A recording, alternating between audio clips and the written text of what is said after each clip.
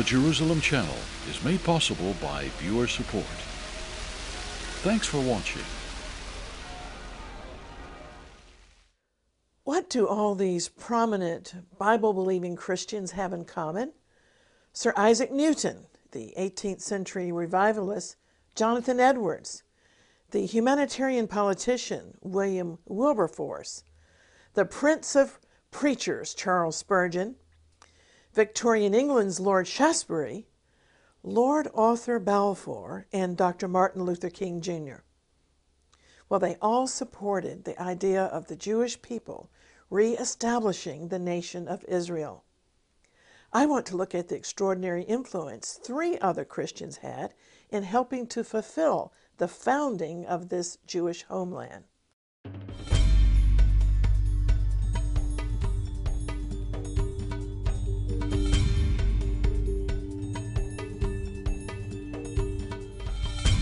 Hello, I'm Christine Darg. Christian Zionism is known as a belief among Bible believers that the establishment of the State of Israel in 1948 was indeed a fulfillment of Bible prophecy. In the 20th century, the term Christian Zionism began to be applied to believers who support the aspirations of a Jewish state, superseding the earlier term Christian Restorationism. The belief that Christians should actively support Jews in returning to the land of Israel has circulated in Protestant circles since the time of the Reformation and the days of the Puritans. A 17th century Scottish theologian, Samuel Rutherford, wrote that he longed to see the sight of our elder brethren, the Jews, and the Messiah fall upon each other's necks and kiss each other, as prophesied in the Bible. In 1762, Charles Wesley wrote a Zionist hymn which included these lyrics: "Rebuilt by his command, Jerusalem shall rise. Her temple on Moriah shall stand again and touch the skies." An Israeli historian suggests that evangelical restorationists of the 1840s, in fact, passed this notion of restoration on to Jewish circles. One of these Christian restorationists was an Anglican clergyman, William Henry Heschler. The Reverend Heschler is the first of 3 Christian visionaries who were strong shadow figures behind Jewish aspirations in the Holy Land. Like many Britons who distinguished themselves in history, Heschler was born in India. He had a German father and an English mother who were sent to India by the Church Missionary Society. Heschler's binational education was instrumental to his close friendship with the visionary behind the State of Israel, Theodor Herzl. For a person born in the 19th century, Heschler was truly a global personality. He traveled more extensively than most persons do in the 21st century. Over his lifetime, he became proficient in many languages and was profoundly influenced by his father's evangelical understanding of the Bible and friendship to the Jewish people. William Heschler developed his own theories and timelines for the second coming of Jesus. And with his combined German and British heritage, he could easily cross cultures. Heschler enlisted in the German army during the Franco-Prussian War of 1870, and he served as a clergyman and medical aide. After a season as a missionary in Africa, Heschler was hired to tutor the children of the Grand Duke of Baden. It was through this connection that he developed a relationship with the German Emperor, Kaiser Wilhelm II. Heschler always expounded on restorationist theology to anybody who would listen to him. Later, while traveling through Russia, Heschler was shocked and revolted by the violent pogroms against the Jews. It was in Odessa that he met with Leon Pinkscher, the founder of the Lovers of Zion movement in Russia. Heschler deeply believed that the duty of every Christian is to love and reverence the Jews to whom we are indebted for the Scriptures and the Savior. He believed the Bible doesn't teach that conversion of the Jews was a precondition for their return to the Holy Land. He saw that the Bible clearly teaches that the Jewish people will receive the Lord only after they are settled once again in their ancient land. Well, we all have dreams, don't we? And sometimes God in His sovereignty frustrates our dreams for the bigger plan. Heschler had a personal dream to be appointed as bishop at the Protestant church where I worship in Jerusalem, historic Christ Church, inside Jaffa Gate. His heart's desire was to flow in God's divine purposes for the Jewish people and to be located in Jerusalem's old city. But sometimes God gives us our heart's desire in another form.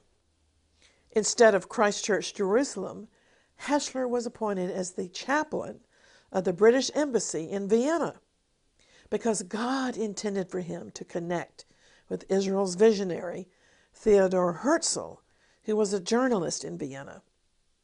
As chaplain of the British Embassy, Heschler was a colorful character. He was forever dreaming of Zion, collecting Bibles and ancient maps of the Middle East. He wrote Zionist hymns and constructed a scale model of the Jewish temple. In his timelines for the second coming of Jesus, Heschler predicted that a major event would occur around 1898 that would lead to the restoration of the Jews. In a market in Vienna in 1896, Heschler came across a new book entitled The Jewish State by Theodor Herzl. And indeed, that book and their meeting were of great prophetic significance.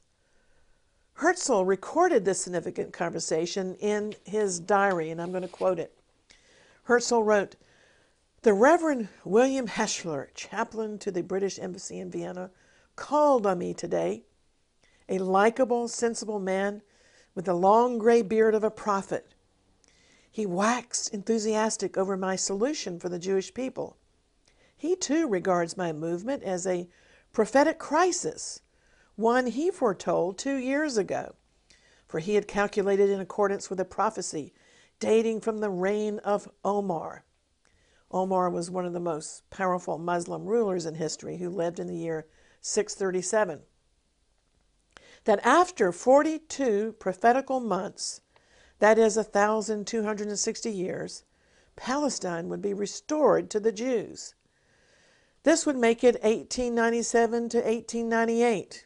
When he read my book, he immediately hurried to the British ambassador in Vienna and announced, 'The foreordained movement is here.' Heschler declared Herzl's movement to be a biblical one. And Heschler announced ceremoniously, triumphantly to Herzl, 'We have prepared the ground for you.' And he showed Herzl where the new temple must be located. Heschler sang for Herzl a Zionist hymn of his own composition. Well, it was rather bemusing, yet irresistible to the pragmatic Jewish journalist, and a deep friendship and camaraderie was forged. Herzl desperately needed international legitimacy for his cause. Access to the German royal family could achieve that. Herzl also needed Heschler's confidence as well as his contacts to gain recognition for Zionism by a great European power. By the grace of God, Heschler pulled it off. The Grand Duke of Baden was always fascinated by Heschler's eschatological predictions as well as Herzl's pragmatic proposal to restore the Jews to the Holy Land. The Grand Duke became a lifelong advocate of Herzl and the Zionist cause, and he used his relationship with his nephew, Kaiser Wilhelm II, to support Herzl and Zionism. In 1898, the German Kaiser made a state visit to Jerusalem. It was there that Wilhelm stopped to confer with Herzl about the Zionist vision. It was the first public acknowledgement by a major European power of Herzl and the World Zionist movement. As a result, The movement continued to evolve and grow. Heschler also worked tirelessly to introduce Herzl to the Christian world, speaking at every opportunity or writing to every interested clergyman. In 1897, Herzl convened the First World Zionist Congress in Basel, Switzerland, and his Christian counselor, William Heschler, was invited to the Congress as a non-voting delegate and the first Christian Zionist. In fact, as Herzl's aide and friend, Heschler attended 5 Zionist congresses. Heschler was also at Herzl's deathbed and recorded his last words, which were to greet the Holy Land on his behalf. Herzl died at the age of 44 in 1904. Before his death, Herzl had asked the Zionist community to remember and honor Heschler for all he had done to benefit the Jewish people. Well, for many years he was a prophet without honor, which is the title of a year-long exhibition on Heschler's life, currently on display at Christ Church, Jerusalem, the place where, ironically, Heschler had desired to serve. As a true prophet, Heschler had warned of a soon coming catastrophe that would befall the Jewish people. And tragically, 6 million European Jews were murdered by the Nazi regime. Yet miraculously, 17 years after Heschler's death, the State of Israel was born in May of 1948. Heschler's grave in a London cemetery remained unmarked. That fact came to the attention of the Jewish American Society for Historic Preservation, and together with British Christians, there was a ceremony attended by Christ Church Jerusalem's rector, David Pelagi, who had discovered the unmarked grave. I was privileged, along with other British Christians and Jewish dignitaries, including a representative of the Israeli Knesset, to attend the ceremony in 2011 when an appropriate graveside memorial was erected. The headstone reads, Reverend William Heschler, 1845 to 1931, a lover of God, His Word, and His ancient people, tireless adversary of anti-Semitism, friend and counselor of Theodor Herzl. May his memory be blessed and honored in Israel. Were it not for this visionary Anglican priest, Theodor Herzl could have remained an obscure Austrian writer, long forgotten by now. It is Heschler and the Zionist debt to him that is today largely forgotten. Heschler was the quintessential restorationist, a forerunner and embodiment of what it means to be a Bible-believing supporter of the Jewish state. His detractors described him as an eccentric and even a madman. And the same derogatory words have been used to describe a second Christian restorationist, the late Major General Orde Wingate. Wingate was another Englishman born in India who has been honored by the State of Israel perhaps more than any other Christian. A city square has been named after Wingate, a postage stamp was issued with his portrait, and a sports training facility in Netanya, as well as a village near Haifa, are named after him.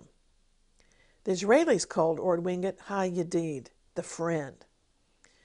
Israeli historian Michael Oren wrote that Wingate was the father of modern guerrilla warfare.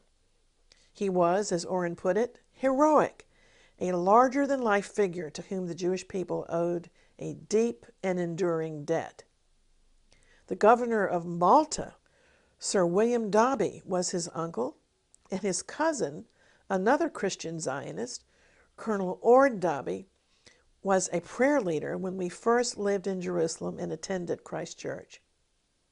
Wingate's father's cousin, Sir Reginald Wingate, was Governor General of the Sudan and High Commissioner of Egypt, and had a considerable influence on Orde Wingate's career.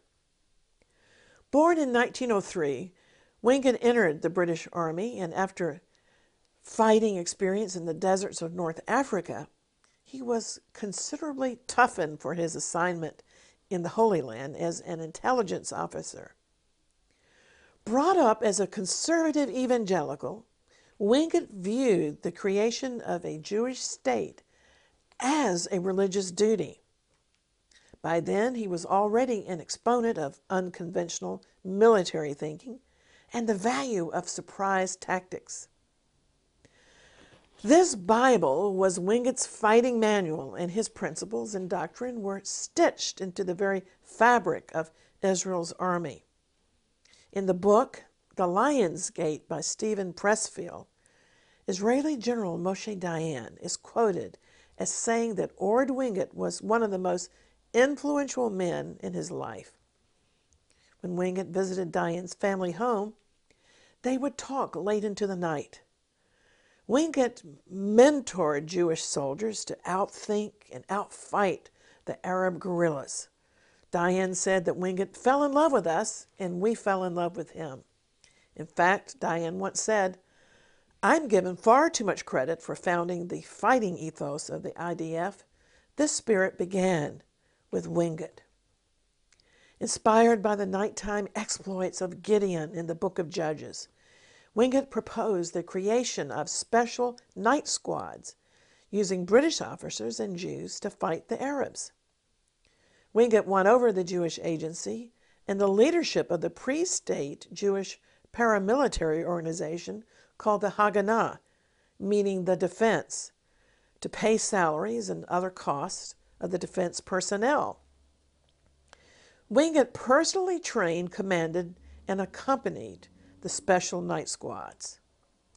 During reconnaissance in Arab camps, he instructed his men to wear sandals purchased from the local markets so their tracks would be indistinguishable.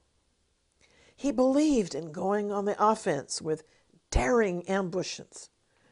Dayan explained, "The doctrine of the day was based on walls and guard towers, but Wingate taught us to go outside the wire, to befriend the night, to move fast and strike in ways and in hours and from directions that the enemy least expected." Well, as a conservative Christian, Wingate's thinking was colored by his upbringing in the Plymouth Brethren, a denomination sometimes referred to as Old Testament Christians. Dayan claimed that Wingate knew the books of Moses better than any Talmudic scholar, and he believed in them, Dayan said, more passionately.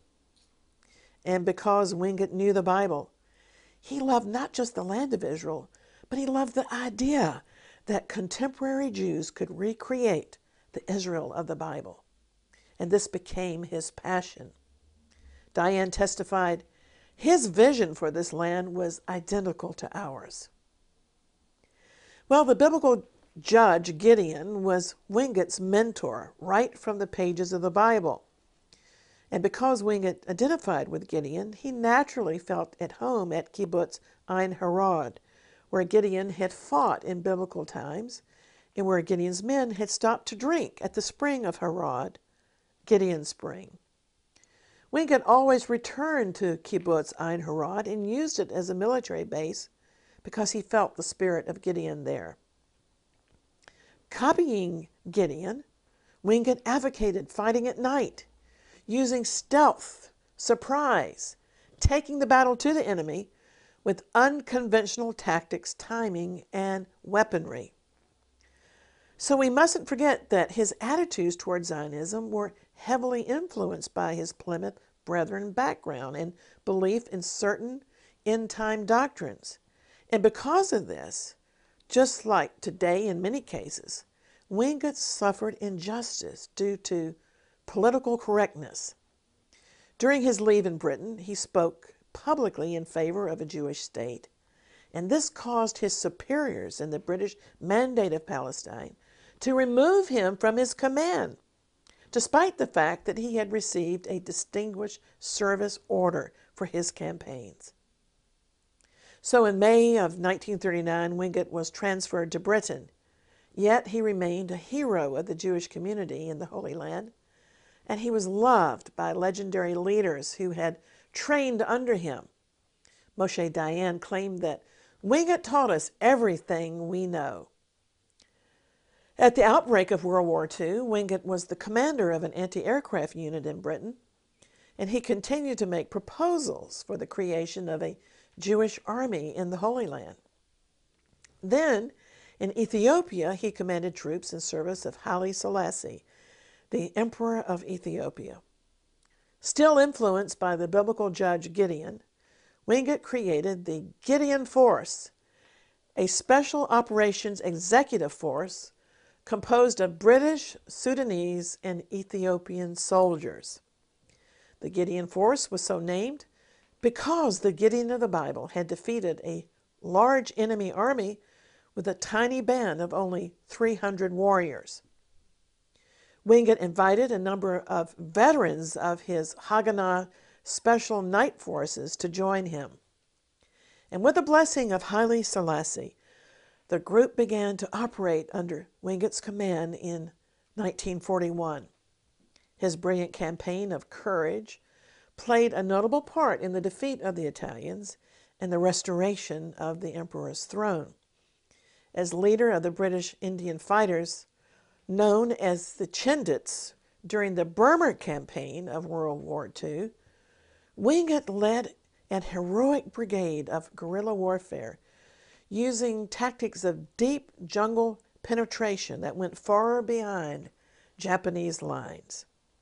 But tragically, he was killed in an air crash while fighting the Japanese when he was only 41 years old.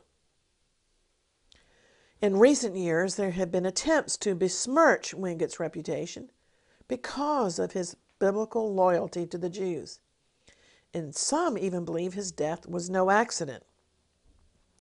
Winston Churchill eulogized Wingate in Parliament as one of the most brilliant and courageous figures of the Second World War, a man of genius who might well have become, Churchill said, also a man of destiny. That is, we may speculate, if he had lived longer to fight with the Israelis in the new Jewish state. Because Wingate never lost a war. And he still had cherished a dream of leading the fight to establish an independent Jewish state in the land of Israel. Events could have been easier for the fledgling Jewish state had Wingate lived. May his memory always be blessed. Now, the third Christian Zionist that I want to mention in today's program is Lieutenant Colonel John Henry Patterson, an Irish-born British officer who has been described as the godfather of the Israel Defense Forces. Patterson was born in 1867 and died in 1947, just 1 year before the establishment of the Jewish state. Patterson is perhaps best known for his book, The Man-Eaters of Tsavo, about his exploits in East Africa, which inspired, by the way, 3 Hollywood movie plots. In the First World War, Patterson was the commander of the Jewish Legion, which was the first Jewish fighting force in nearly 2 millennia. During his time in command of the Jewish Legion of the British Army, Patterson was forced to deal with extensive, ongoing anti-Semitism toward his men from many of his superiors as well as from many of his peers and subordinates. More than once, he threatened to resign his commission to bring the inappropriate treatment of his men under scrutiny. And after 35 years of service, he retired from the British Army in 1920 as a lieutenant colonel, the same rank he held when the war started. It's generally accepted that he essentially sacrificed any opportunity for promotion in his efforts to ensure that his men were treated fairly. His last 2 books are based on his experiences during these times.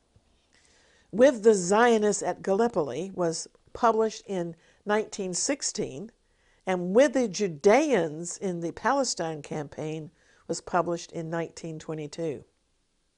After his military career, Patterson continued to support Zionism. He remained a strong advocate of justice for the Jewish people and a promoter of a Jewish army to fight the Nazis and to stop the Holocaust. He was a member of the Emergency Committee to save the Jewish people of Europe. During the Second World War, he energetically continued to work for the establishment of a Jewish state in the Middle East. Patterson was close friends with many Zionist leaders, including the Jewish Legion co-founder Ze'ev Jabotinsky and an Israeli historian, Dr. Ben-Zion Netanyahu, who was the father of Israeli Prime Minister Benjamin Netanyahu. According to the Prime Minister, his elder brother, Jonathan Netanyahu, was named after John Patterson. In fact, Patterson attended Jonathan Netanyahu's circumcision and gave the baby a silver cup engraved with the words, "To my beloved godson, Yonatan, from Lieutenant Colonel John Henry Patterson." Jonathan Netanyahu became the hero of an elite Israeli commando unit, but was tragically killed in 1976 during Operation Entebbe in Uganda.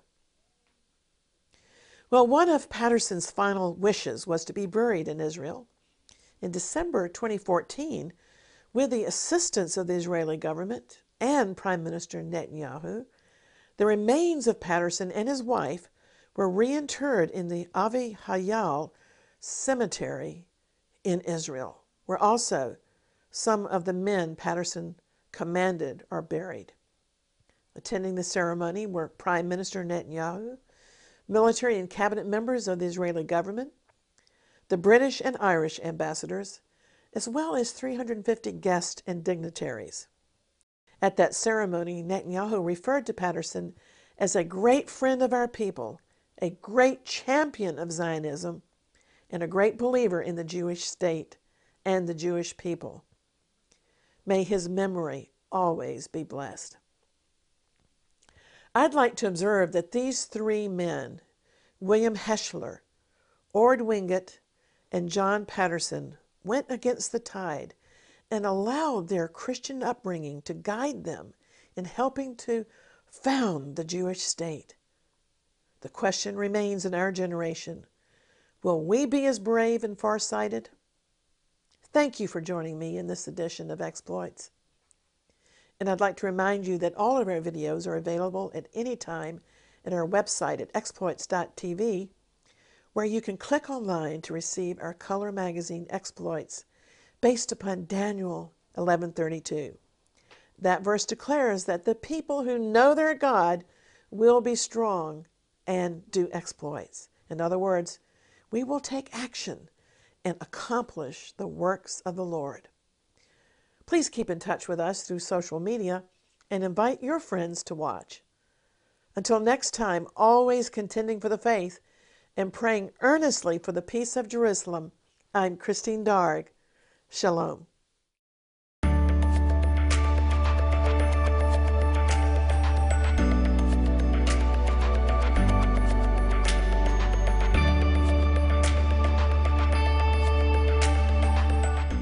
The Apostle Paul gave us the inspiring imagery of running a good race in life, much as these 3,000 participants in the annual Jerusalem Marathon. Lots of things are happening these days in Israel's ancient capital, and we're here with the Jerusalem Channel to keep you informed of the fast-paced events and news through our daily website updates and regular video reports and biblical teachings. To continue this viewer-supported ministry, we need your help. Please become a part of the Jerusalem Channel by donating. Just click the Donate button on our website to give by credit or debit card. You can also donate by check to our U.S. address or our UK post office box. We're here to anticipate that one day soon we'll witness thousands running joyfully through the streets of the Holy City to welcome King Messiah.